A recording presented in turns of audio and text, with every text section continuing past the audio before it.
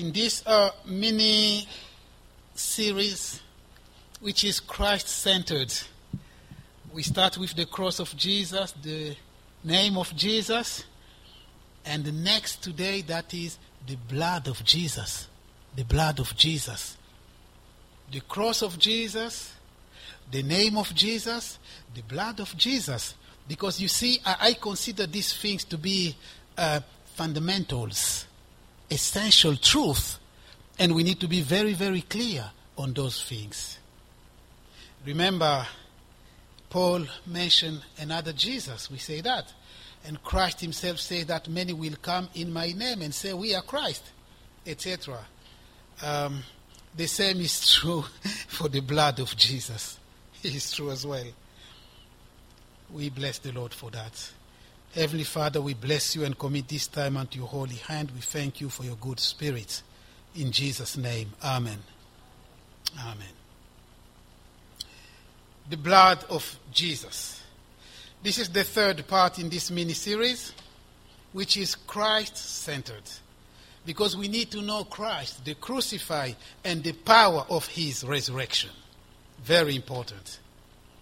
In Leviticus chapter 17, verse 11, we read, "For the life of the flesh is in the blood, and I have given it to you upon the altar to make atonement for your souls. For it is the blood that makes atonement for the soul." You see, the life of the flesh is in the blood. So is life for life? Is the soul that sins which will perish? That's the whole point of the book of Leviticus. Atonement. In other words, the soul that sins will die. Unless another life takes its place as a substitute. The soul that sins will die unless there is a substitute.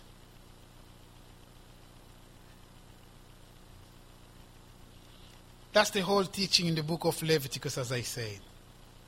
Now, there are many types, shadows, and pointers to the necessity of Christ's sacrificial death.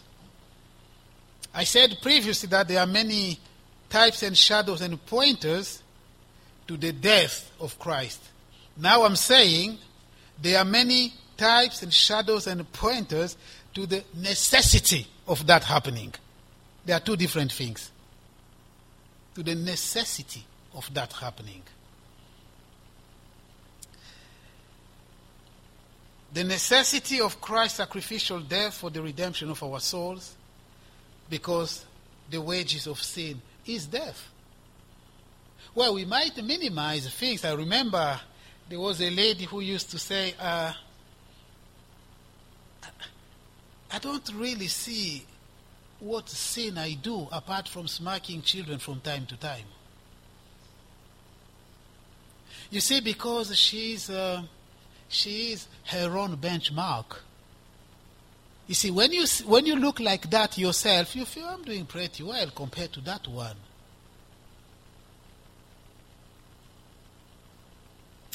When you look at your window in night time, they all look clean in dark. But when the sun shines on it, you say, oh, stain, I need to do something about this. It's the sun that reveals. Christ is called the Son of Righteousness. When he shines, you begin to see the sinful, the desperation of your condition. If you dwell in darkness, you will think, I'm doing pretty well, because you have your own checklist, and you're comparing yourself with other drunkards and drug addicts, etc. If you don't do that, you say, I'm doing pretty well. In America, about 75 people think they are good enough to go to heaven. In America. I don't know about Britain. Have you heard of something called cultural Christianity? I've heard nominal, but not cultural. Cultural was a new concept to me. cultural Christianity, which will actually form the basis and the ground for the Antichrist religion.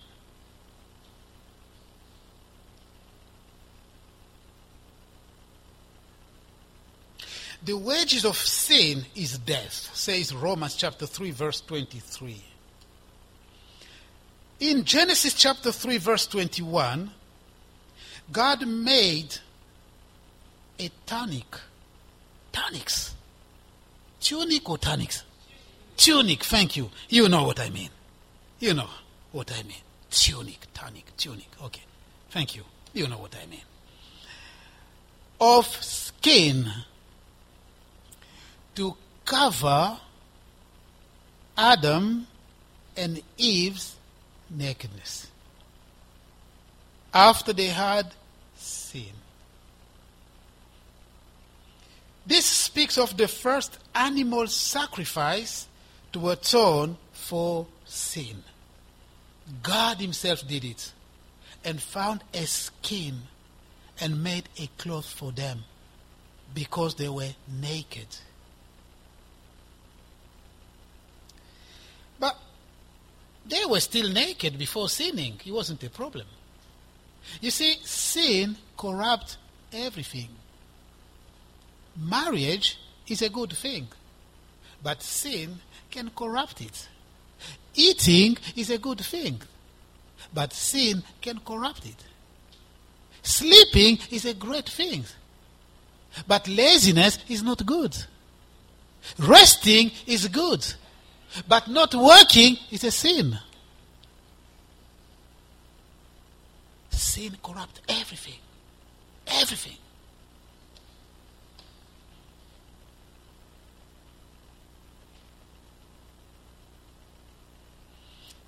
That's number one.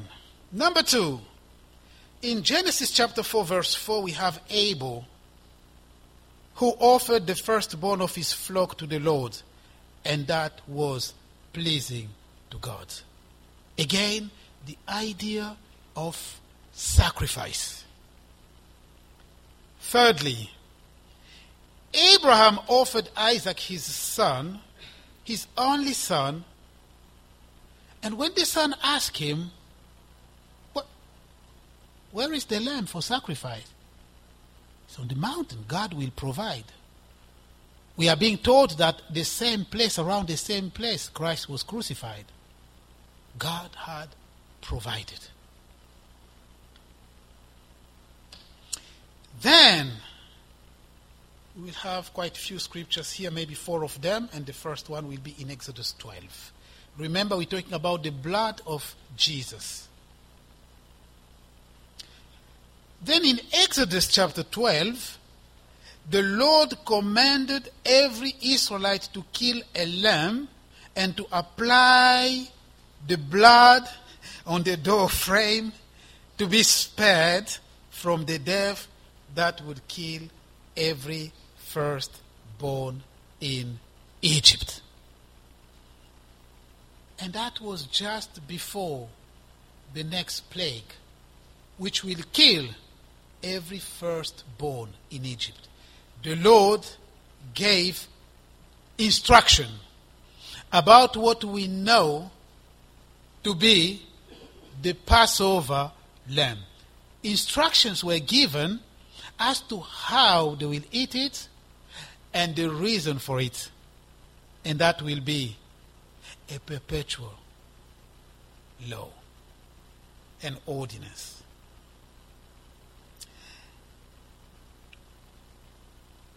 Again, that Passover lamb points to Jesus Christ, who is our Passover lamb. You see, when John the Baptist saw Jesus Christ passing, he said, "Behold, the lamb that takes away the sins of the world." 1 Corinthians chapter 5, verse 7, Jesus Christ is referred to as our Passover lamb. You see, again, everything was pointing to Jesus Christ. That's the reason why in Luke 24, when the Lord was speaking to the 2 disciples on the road to a village called Emmaus, the Bible says, starting from Moses And all the prophets, he expounded to them things concerning him. All the prophets were speaking about Jesus Christ. He is the center. He is the center, the author, the beginning, the end, the author, and the consummation and the finisher of our faith. And the author of an eternal salvation. Okay, let's do our first reading. Exodus chapter 12, verse 1 to 14. That Exodus chapter 12, verse 1 to 14. Now the Lord spoke to Moses and Aaron in the land of Egypt, saying, This month shall be your beginning of month. It shall be the first month of the year to you.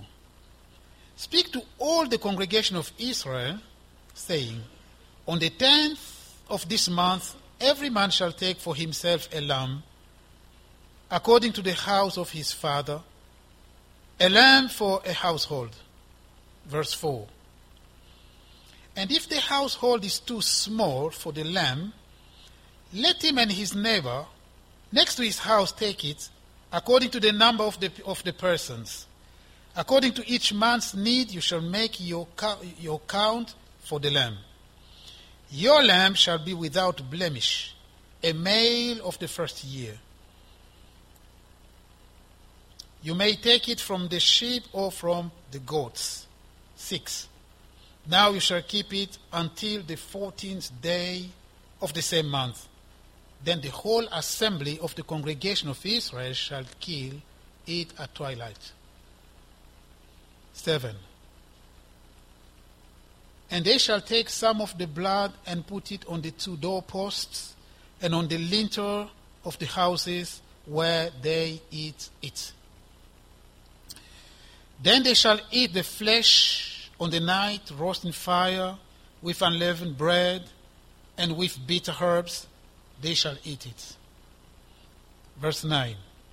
Do not eat it raw, nor boil at all with water, but roast it in fire, its head with its leg, and its entrails. You shall let none of it remain until morning. And what remains of it until morning you shall burn with fire. Verse 11. And thus you shall eat it, with a belt on your waist, your sandals on your feet, and your staff in your hands. So you shall eat it in haste. It is the Lord's Passover. For I will pass through the land of Egypt on that night, and will strike all firstborn in the land of Egypt, both man and beast, and against all the gods of Egypt I will execute judgment. I am the Lord. Verse 13. Now the blood shall be a sign for you on the houses where you are. And when I see the blood, I will pass over you, and the plague shall not be on you to destroy you, when I strike the land of Egypt. Verse 14. So this day shall be to you a memorial, and you shall keep it as a feast to the Lord throughout your generation. You shall keep it as a feast by an everlasting ordinance. Amen. So, Exodus 12, verses 3 to 5. The lamb had to be without blemish, a male of the first year. Let's go back a second. This was a perpetual memorial, a permanent ordinance from God. Question: what is the people in this world that keep and celebrate Passover? I want to hear you. Pardon? Yes. Oh, that's good to know. Do you remember that passage? To them belongs the covenant, the service to God, and everything. Do you remember that? Oh, okay. The church has replaced Israel. Perpetual ordinance. To them belongs the covenant. They do it today. They do it. Following those ordinances. Keeping the word of God alive. You can look at Jesus Christ, the fulfillment, who was crucified around the same time of the Passover, because he was the fulfillment of it. All these things were pointing to Jesus Christ. I don't know how you call that in your language, if you have any Passover. We had something else in my village, but it was to sacrifice to ancestors. Whether ancestors are there or not, but it's just to demons, the Bible says, really. But the Passover was to the Jewish people. Exodus 12, verse 7. And they shall take some of the blood and put it on the 2 doorposts and on the lintel of the houses where they eat. So they eat inside that house. But the frame, the door, they had to apply first the blood. And then they are inside that house, they are eating the lamb. Exodus 12, verse 14. This day shall be a memorial, and you shall keep it as a feast to the Lord throughout your generations. You shall keep it as a feast by an everlasting ordinance. How can that be everlasting? How? Everything will pass away. God will make a new heaven, a new earth. How can that physical ordinance become everlasting? Because the fulfillment of it is Jesus Christ. And in the eternity, he will show us that he was the fulfillment. We are in heaven because of him, and we'll celebrate him eternally. Everlasting covenant. The Passover lamb was to be eaten in the houses which are themselves protected by the blood of the lamb. Now,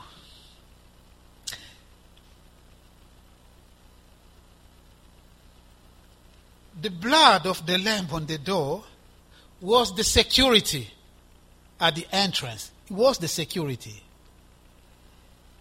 Imagine someone who was poor. Let's imagine someone who was poor. Let's imagine someone who was living in a hut. H-U-T-T, double T or one T? Whatever it is. Okay. Hut. La case in French. Sometimes in refugee camp, people live in tents. There's no door. They have a very funny sort of curtain there. It didn't matter if that what you had, you just apply the blood and destruction will not come. So the material by which the door was made was irrelevant. The blood was the security. The material was irrelevant, whatever it was. I found quite a few of them here. So, in other words, any material used in the building of any door became irrelevant. Iron doors, fortified wooden security doors, high security door, bullet-resistant door, Chinese steel security door, etc., all irrelevant. Only the blood. I guess if you did not have a door, only the frame, that too was irrelevant. Only the blood was the security of the entrance. Nothing else. It doesn't matter whether you were rich or poor, whether you had the most secured door, the most secure double, triple lock, irrelevant. Only blood.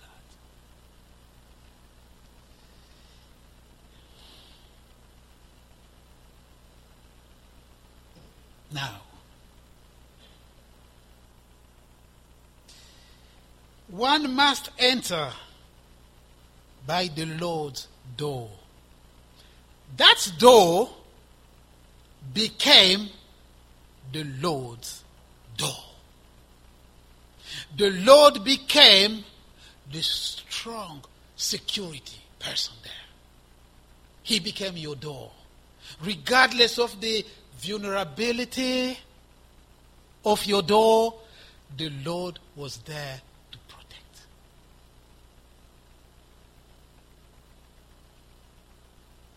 He is the most secure door that you can find. In John chapter 10, verse 1 to 5, the Lord said, "Most assuredly I say to you, he who does not enter the sheepfold by the door, but climbs up some other way, the same is a thief and a robber." We will come back to that in a minute. Because some make the way in the sheepfold by climbing the other way. There were some in Israel as well. Do you know how they were called? Mixed multitude. Mixed multitude. Mixed crowd. They made the way amongst the Israelites. They will become a thorn in their flesh. They will become a snare. They will cause the people of Israel. Do you remember Numbers chapter 11 verse 4? Because of them, people complain against God and people sin. We don't want this manna. It's too boring. We want meat. The Bible says because of the mixed multitude. Numbers 11 verse 4. Those who are claiming by the other way in the church and make their way up to become even ministers to lead the church astray. And you wonder yourself, how come a minister can teach heresy? How can they continue in heresy? They don't have the nature of Christ. They claim the other way. Maybe their father was the pastor of the church. They've inherited the church. Maybe they found some founders who have said, you speak very well, you can do something. We can start a business. It brings money. Maybe they've studied theology, but never received Christ, and they've made their way up to become ministers. Mixed multitude. A thorn in the flesh of the body of Christ. You marvel, how come? How? We are invaded. The body of Christ is invaded by unsaved people who do not have the life of Christ in them. Remember Christ said in that day, many will say, Lord, Lord, I will say, out, dehors, je ne vous connais pas, je ne vous ai jamais connu, I've never knew you. You who commit iniquity. He who named the name of the Lord, what's the seal? Let him depart from evil. That's the whole mark of Christ believers. They flee from evil. There is a difference between a swine, a pork, a pig, and a sheep. The pig enjoys mud and dirt. They don't have time to listen to the good shepherd. They listen to themselves. They don't have time. And so are goats.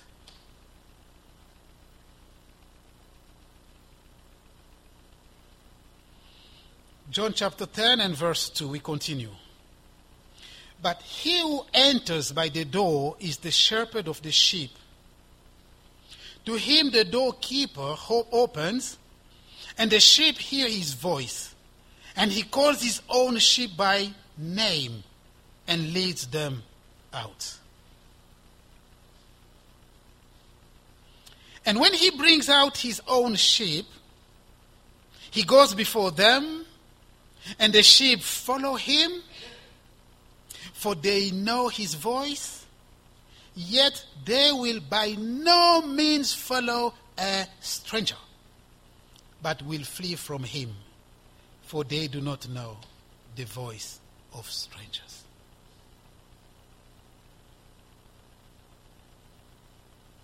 The hallmark of a genuine believer. They know the voice of the shepherd. They recognize the voice of the shepherd. They don't follow after every wind of doctrine. That's a new revelation. That's a new revelation. No. They follow faithfully the voice of the shepherd.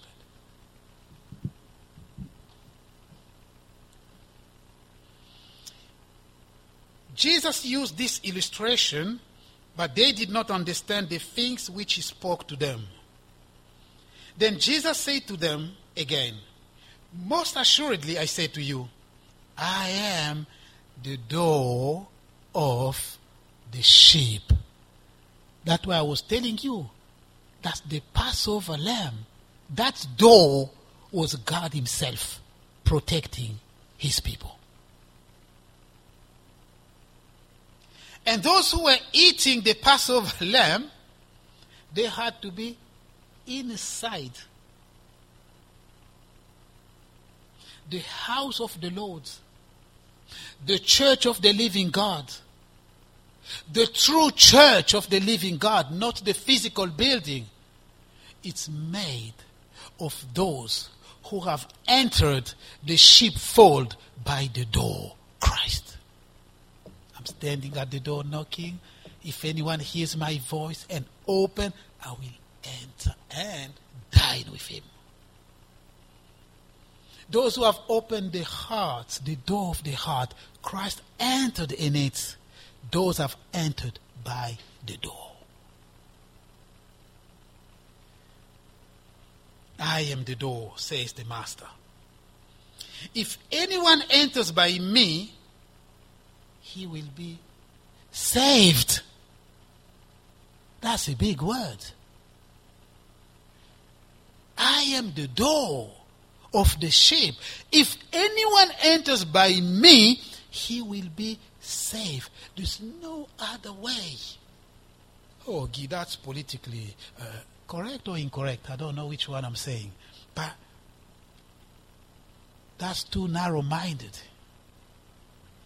My American friend used to say, Guy, I love to be narrow-minded as long as I'm with Christ.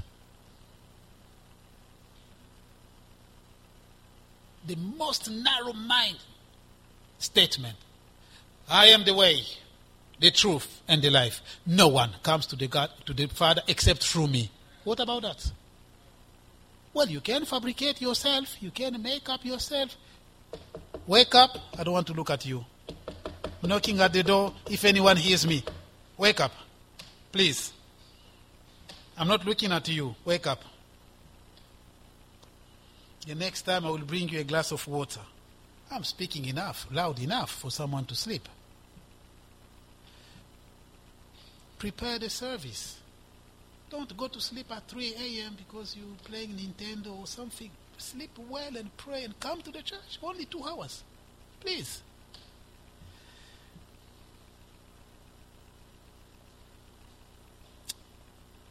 So, still in Exodus 12, verse 11 to 12.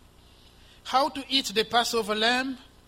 With your belt fastened, your shoes on your feet, and your staff in your hands, and you are to eat in haste, quickly. Well, you know that the belt speaks of the truth of God. The shoes speaks of the good tidings, the gospel. You can't serve God. You can't follow God outside of His words. His truth need to be there with you to maintain every other things. I've been told that in the armor of the believer, the truth is the key element. Because the truth, the belt, will sustain the breastplate and everything. It holds everything together. It's the belt of the truth. Without the truth of God, we'll be deceived. Verses 37 to 38, still Exodus 12. The people of Israel traveled from Ramses to Succoth, some 600,000 men on foot, not counting children. And then what? A mixed crowd, a mixed multitude also went up with them. Snare. Mixed multitude. How did they end up finding their way among the people of Israel? Henry Morris wrote about the mixed multitude. He says this: they consist of descendants of mixed marriages between the children of Israel and those from other nations. End quote. So this mixed multitude amongst the people of God will always be a snare, a thorn in the flesh of the body of Christ. Nehemiah had to deal with this situation. All the Sanballat, the Tobiah. Tobiah was an Ammonite, natural enemies of Israel. It makes things so difficult for Nehemiah and for the work of the Lord. But guess what? There was a priest, someone called Eliashib, who gave to Tobiah his residence inside the temple, but the place where they were keeping tithes and offerings. So this is a natural enemy of Israel, of the people of God. He's given a red carpet in the temple. They give him a permanent dwelling, but a place of choice where they keep offerings and they keep a tithe. It's called a storeroom. Storeroom. And he's living there. A pagan. Enemy of Israel. What damage do you think he will do?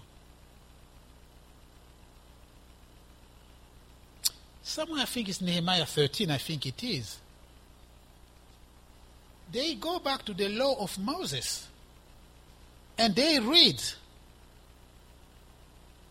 When they read, a quarter of a day, you said, 6 hours of reading the Bible, the Word of God. Not 90 minutes, 6 hours.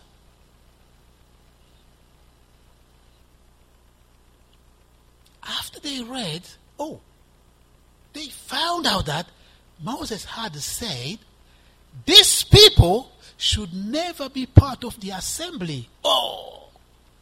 Nehemiah, obedient man. He takes the situation and does something about it. Out, cleanse the place. That's the hard work of cleansing the house of God. Put them out. But do you know what we do nowadays? We need to be nice, Jesus was kind. Don't be too harsh, You're not a Jesus. You're a sinner too, Don't shout, be gentle. It's the house of God. That's to Jesus Christ whipped people. Jesus, the Lamb of God. Because they had changed his house into a den of thieves. Jesus. Fue. Imagine if you get a whip from the Lord. Must be painful on the body. You see, we've come up with our own systems and to help God with our own understanding. The house of the Lord is to be called the house of prayer. It's not a playground. You can mess up in your own house, not in the house of God. The fear of the Lord must be upheld. He says, be holy as I am holy, God says. That's our ideal. His holiness. That's the whole point about the book of Leviticus. To teach his people. Guess what? Including an intentional sin. That's how God is serious with sin. Oh, I just made a mistake. Pay for it. An intentional sin. We're to be judged as well. Knowing the terror of God. I'm knocking at your door. If someone hear my voice, wake up, please. I'm not looking at you. You'll be embarrassed. Because I can see you all. Some people are. You see, that only shows that we're not serious. That's all. We have not prepared the service properly. Prepare the service at home. Praise the Lord the day before. Go to sleep thinking about the service of the Lord. It's a special day for God. When you sleep, what's the point of being here? These things have been prepared for your edification. Sometimes they take a bit of time as well, for your sake. But don't worry, you're not alone. It happens already in the book of Acts. Someone fell and died. And guess what? When he rose up, he came back. The teaching continued. I'm sure at that time you won't sit at the window again.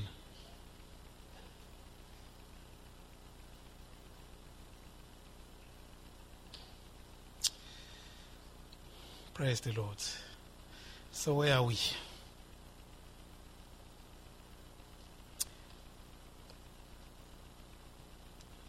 Instructions for the Passover were given just before the 10th plague. Remember, we're talking about the blood. And in talking about the blood, we started from Genesis. That's where all starts. The skin. And then Leviticus 17:11. And then the Passover lamb. And we continue.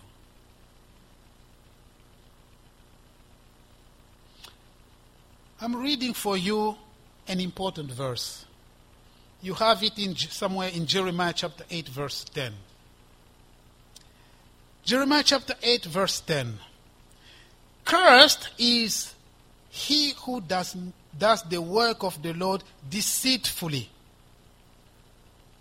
And cursed is he who keeps back his sword from blood. Oh. Does that mean we should be killing people? Cursed is the man who keeps his sword from the blood, from splashing the blood. You see, the word of God and the blood of Jesus Christ, they go hand in hand. Cursed is the man who stopped the sword of the Spirit, that is the word of God, from causing people to be washed by the blood of Christ.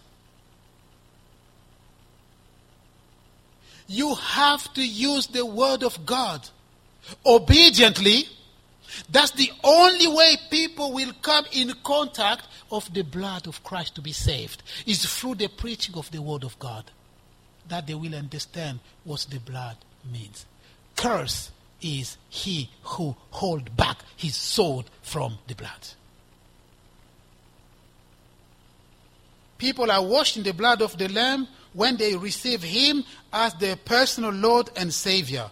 No word of God, no blood, and no salvation. In Hebrews chapter 9 verse 22, without the shedding of the blood, there is no remission of sin. But the gospel must be preached. The blood must be offered The blood that was shed once for all must be given, the opportunity given to people to receive Christ. The sword of the Spirit, the splashing of the blood of Christ on people's life. In John 1:29, behold the Lamb of God who takes away the sins of the world. In Revelation chapter 5, verse 8 to 10. Now when he had taken the scroll, the 4 living creatures and the 24 elders fell down before the Lamb, each having a harp and golden bowls full of incense, which are the prayers of the saints. And they sang a new song, saying, You are worthy to take the scroll and to open its seals. For you were slain and have redeemed us to God by your blood out of every tribe and every tongue and people and nation, and have made us kings and priests to our God, and we shall reign on the earth. You see, by his blood, Christ has redeemed people out of every tribe, every people, every tongue, every nation. Nobody is above anybody. If you think that your country is the most powerful in the world, you are a special person, you are above anyone else, like Hitler, who was self-deluded, if you think like that, when it comes to salvation, everybody on the same ground. It doesn't matter where you're coming from. It doesn't matter which family you're coming from. Royal family, poor family, whatever it is, doesn't make any difference. The blood of Christ only.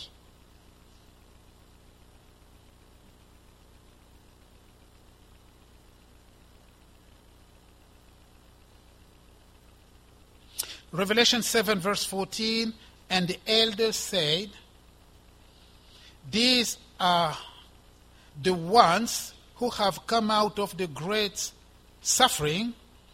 They have washed their robes with the blood of the Lamb, and they are clean and white. That's Revelation chapter 7, verse 14.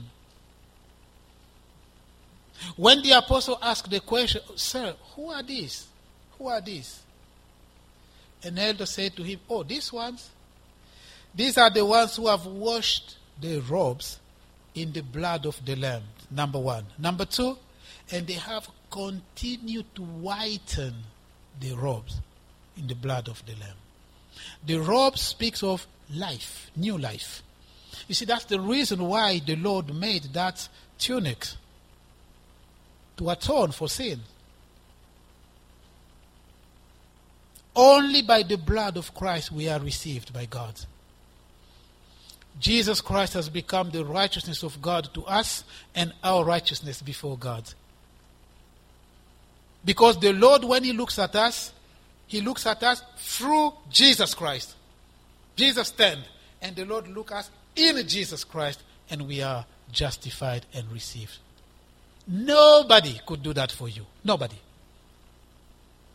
All the guru, great thinkers, whatever they want. Remember, there was a great thinker in France. It's called Voltaire, and he was so bright, writing big essays, and he began to despise the Bible, and he said, "Give it another 5 decades, and it will disappear." The Bible, because they were writing, a lot of things, and many people were following them, etc.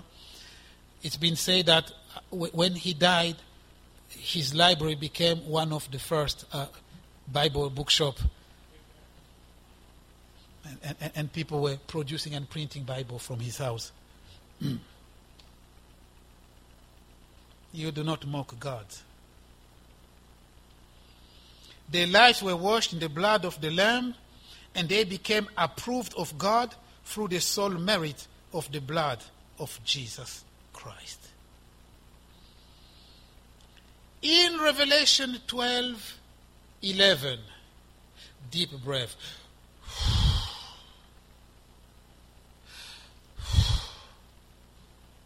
Day of overcome because of the blood of God.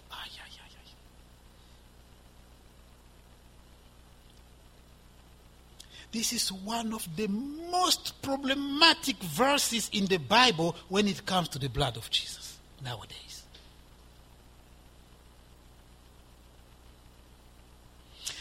They overcame him.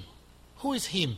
The serpent of old, that is called the devil and Satan, by the blood of the Lamb. The serpent of old speaks of the same who deceived Eve and drew Adam and Eve into sin and disobedience against God. In Genesis chapter 3 verse 15, there was a judgment. The Lord said, because you've done that, talking to the serpent, the devil, I will put enmity between you and the woman, between your seed and the woman's seed. You will bruise her heel, and the seed of the woman will bruise your head, crush. The head of the devil speaks of death. Christ conquered death. And inside the strength of death is sin. And Christ takes away the sin. And those who are in him, though they may die, will live forever. That is the descendants of the woman crushing the head. And because of the blood of the seed of the woman, Jesus Christ, his followers overcame the devil because of the sole merit of his blood.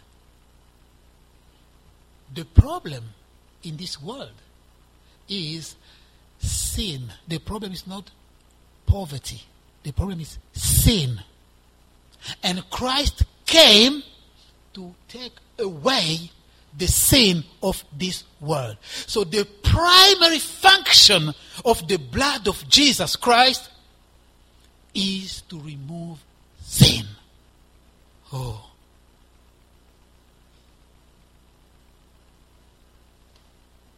Now you find places where people no longer teach against sin, no longer teach the God righteousness, but everybody, the blood of Jesus, the blood of Jesus, the blood of Jesus, the blood of Jesus. Nobody speaks about sin. The blood of Jesus become a mantra and talisman, a fetish now. Almost blasphemous. Almost. Nobody cares about righteousness anymore. Nobody cares about fighting sin anymore. Everybody just take the blood of Jesus, whether they take in a thermos, wherever it is. So we found someone who was in his living room and people were going to pray for him because he was very, very ill, and they entered the living room and the person was doing like this. They say, "Oh, are you okay? What are you doing?" I said, "I'm drinking the blood of Jesus." Where is it? Where's the blood of Jesus? You see, those things seems to be great, yeah? They make you feel good, yeah? I'm drinking the blood of Jesus. Yeah, they seem good, but they're unbiblical. Where is it? Where is it? The blood was shed once for all. Unique, historical, with eternal significance. And a veil. The blood is not stored somewhere when you take dans un bidon, in a can or something, and you go with it, the blood. That's heretical. I'm sorry to tell you that openly.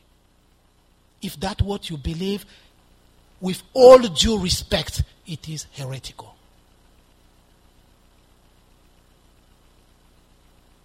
We are called to pray for the sick people in the name of Jesus. And he will heal them. Full stop.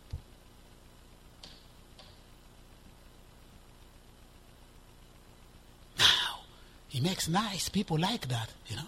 See people gathering together, and now everybody's praying to the blood now. The blood. We pray to the blood, we pray to the blood to cover us, we pray for the blood, we pray for, etc. You are covered because you are inside Christ. You enter the door, he's already covering that door, you are in him. You fight inside him. You cast out demons inside him. Oh. That's hard. But it's true.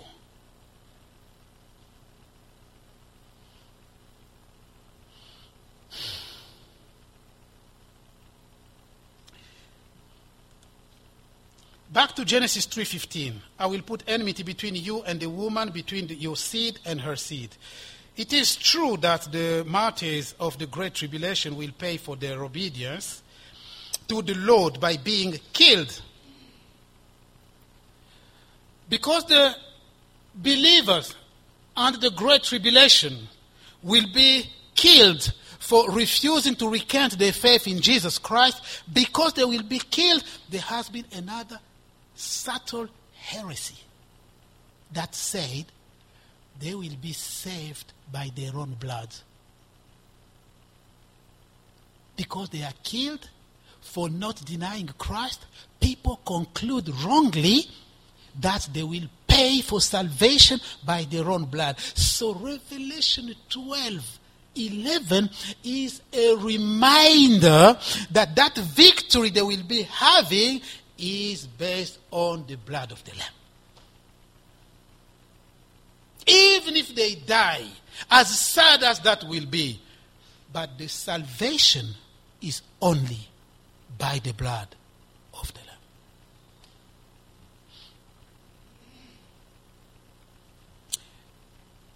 Each house had their own Passover lamb in Exodus 12.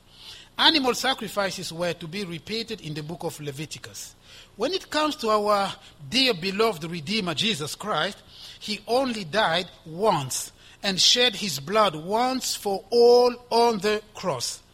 With his own blood, he entered the Most High Place once for all, having obtained eternal redemption. Hebrews 9:12. Notice, I'm reading that again, Hebrews 9:12. With his own blood, he entered the most holy place once for all, having obtained eternal redemption. He offered himself a lamb without spot to God, and that sacrifice was never to be repeated. Once for all. Second reading then.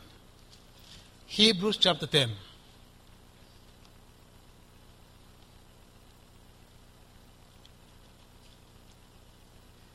Hebrews chapter 10, we're reading from verse 10 to 11 to 14. Hebrews 10, 11 to 14. And every priest stands ministering daily and offering repeatedly the same sacrifices, which can never take away sins. But this man, with capital M, after he had offered one sacrifice for sins forever, sat down at the right hand of God, from that time waiting till his enemies are made his footstool. 14. For by one offering he has perfected forever those who are being sanctified. Once for all, not to be repeated. Can I just say that the blood of Jesus Christ was not offered to the devil? Should I say that again? The blood of Jesus Christ was not offered to the devil. He was offered to God, who was offended.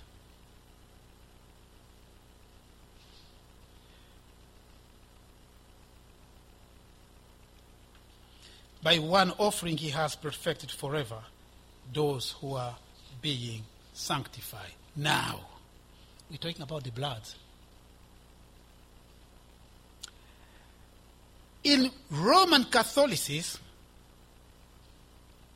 the unbiblical concept of something called transubstantiation is allegedly the change by which the substance of the bread and the wine in the Eucharist becomes Christ's real presence. That is, they say, becomes the real body and blood of Jesus Christ. Well, there was a pastor who was preaching somewhere in Africa and started talking about these things and struggled a little bit to pronounce the word transubstantiation. He tried about 10 times from the pulpit. When he could, he said, the word is too demonic that I can't even pronounce it.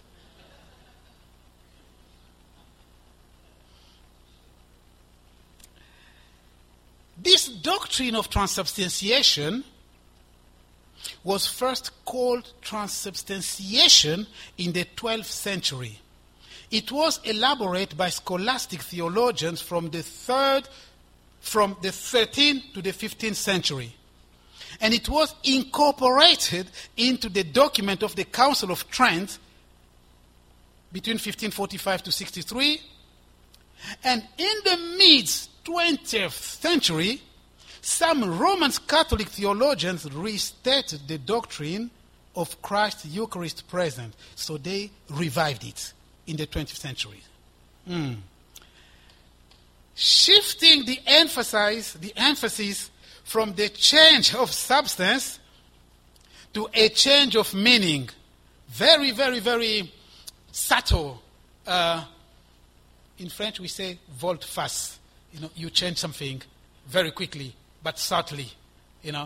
Oh no, it's not really the change of the substance that is the most important thing. It's the meaning of the Eucharist. Okay? Then what? Then they came up with 2 new words. Let's try to pronounce them.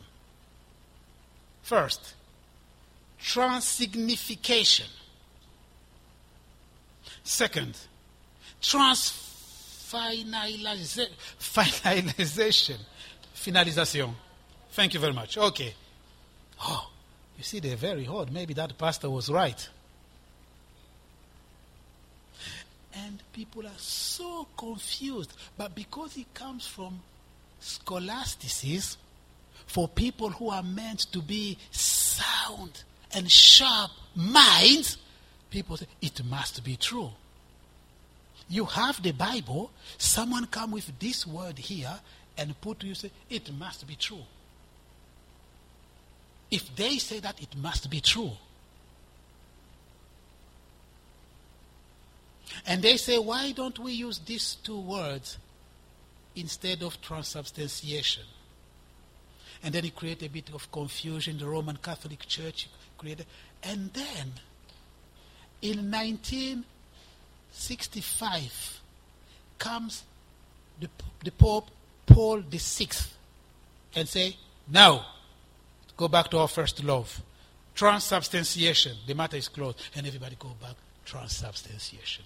And everybody believed that when the priest lifts that big Eucharist, Christ, the priest who is doing it, has the power to transform that into the real body and blood of Christ.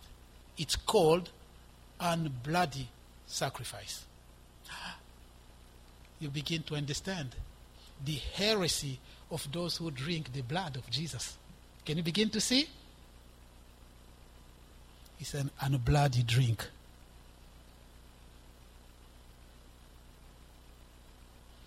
Apostle John say, little children, keep away from idolatry.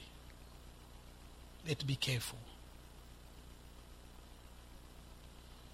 In the Bible, the Lord institutes the table of remembrance, the Holy Supper, only as a memorial to remember his body that was broken and his blood that was shed for us on the cross. We partake to the Lord's table to remember what he did for us. But it is also a proclamation, a confession, an affirmation of that historical and unique event. It is also an expression of our blessed hope of his triumphant return. Believers will continue to remember the Lord until he returns. He said, do this in remembrance of me. He doesn't change into that. He doesn't.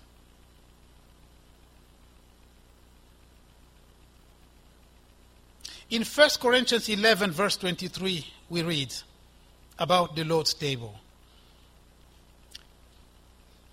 For I received from the Lord that which I also delivered to you, that the Lord Jesus, on the same night in which he was betrayed, took bread.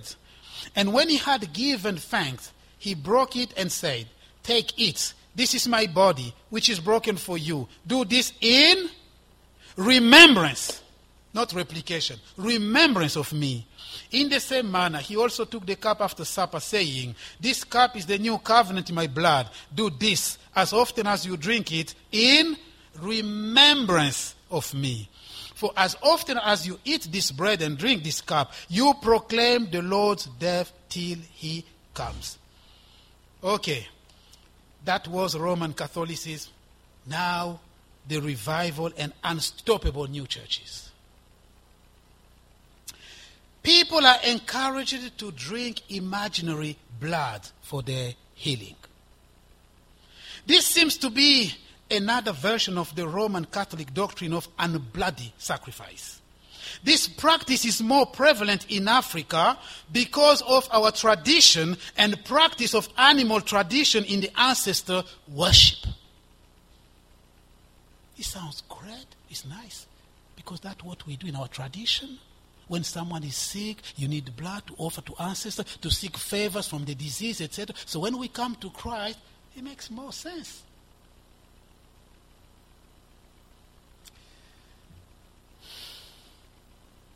In fact, just like with the Catholic priest, some people are believed in our villages to hold special powers to be able to call on the diseased people to bring favor to the living or to defeat negative powers. As many people today claim to be born again, many of those witch doctors have also infiltrated the church to maintain people into bondage with those practices. Do you understand what I'm saying?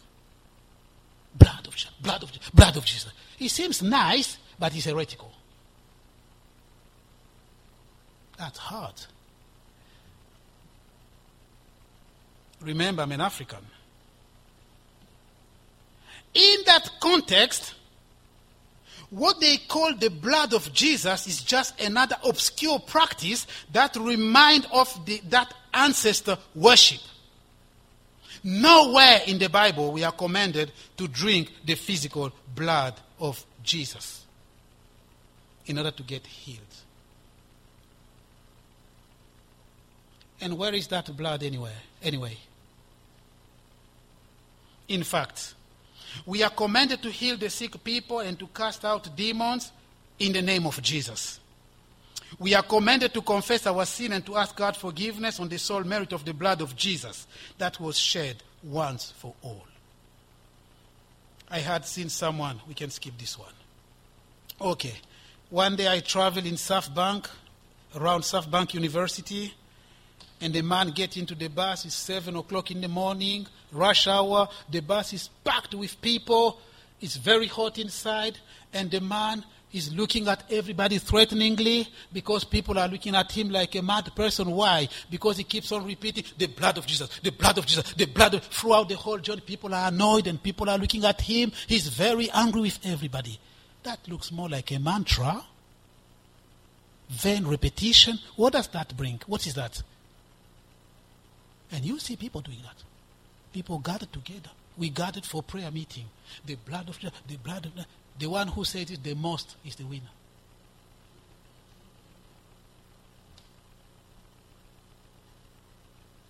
Keep yourself from idolatry.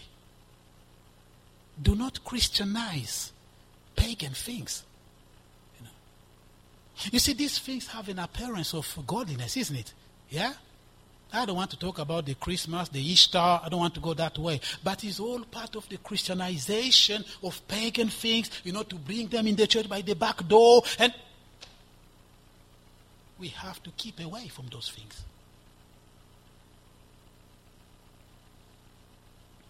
Many pagan practices and festivals are being Christianized to seduce the believers. We need to remain spiritually alert and discerning because the days are ever darker. Do not give Christian names to seducing and demonic practice. Do not have fellowship with unfruitful works of darkness, but rather expose them. Ephesians 5:11. What shall we do then? Therefore, 1 Peter 3:13, conclusion. Gird up the loins of your minds, be sober, and rest your hope fully upon the grace that is to be brought to you at the revelation of Jesus Christ.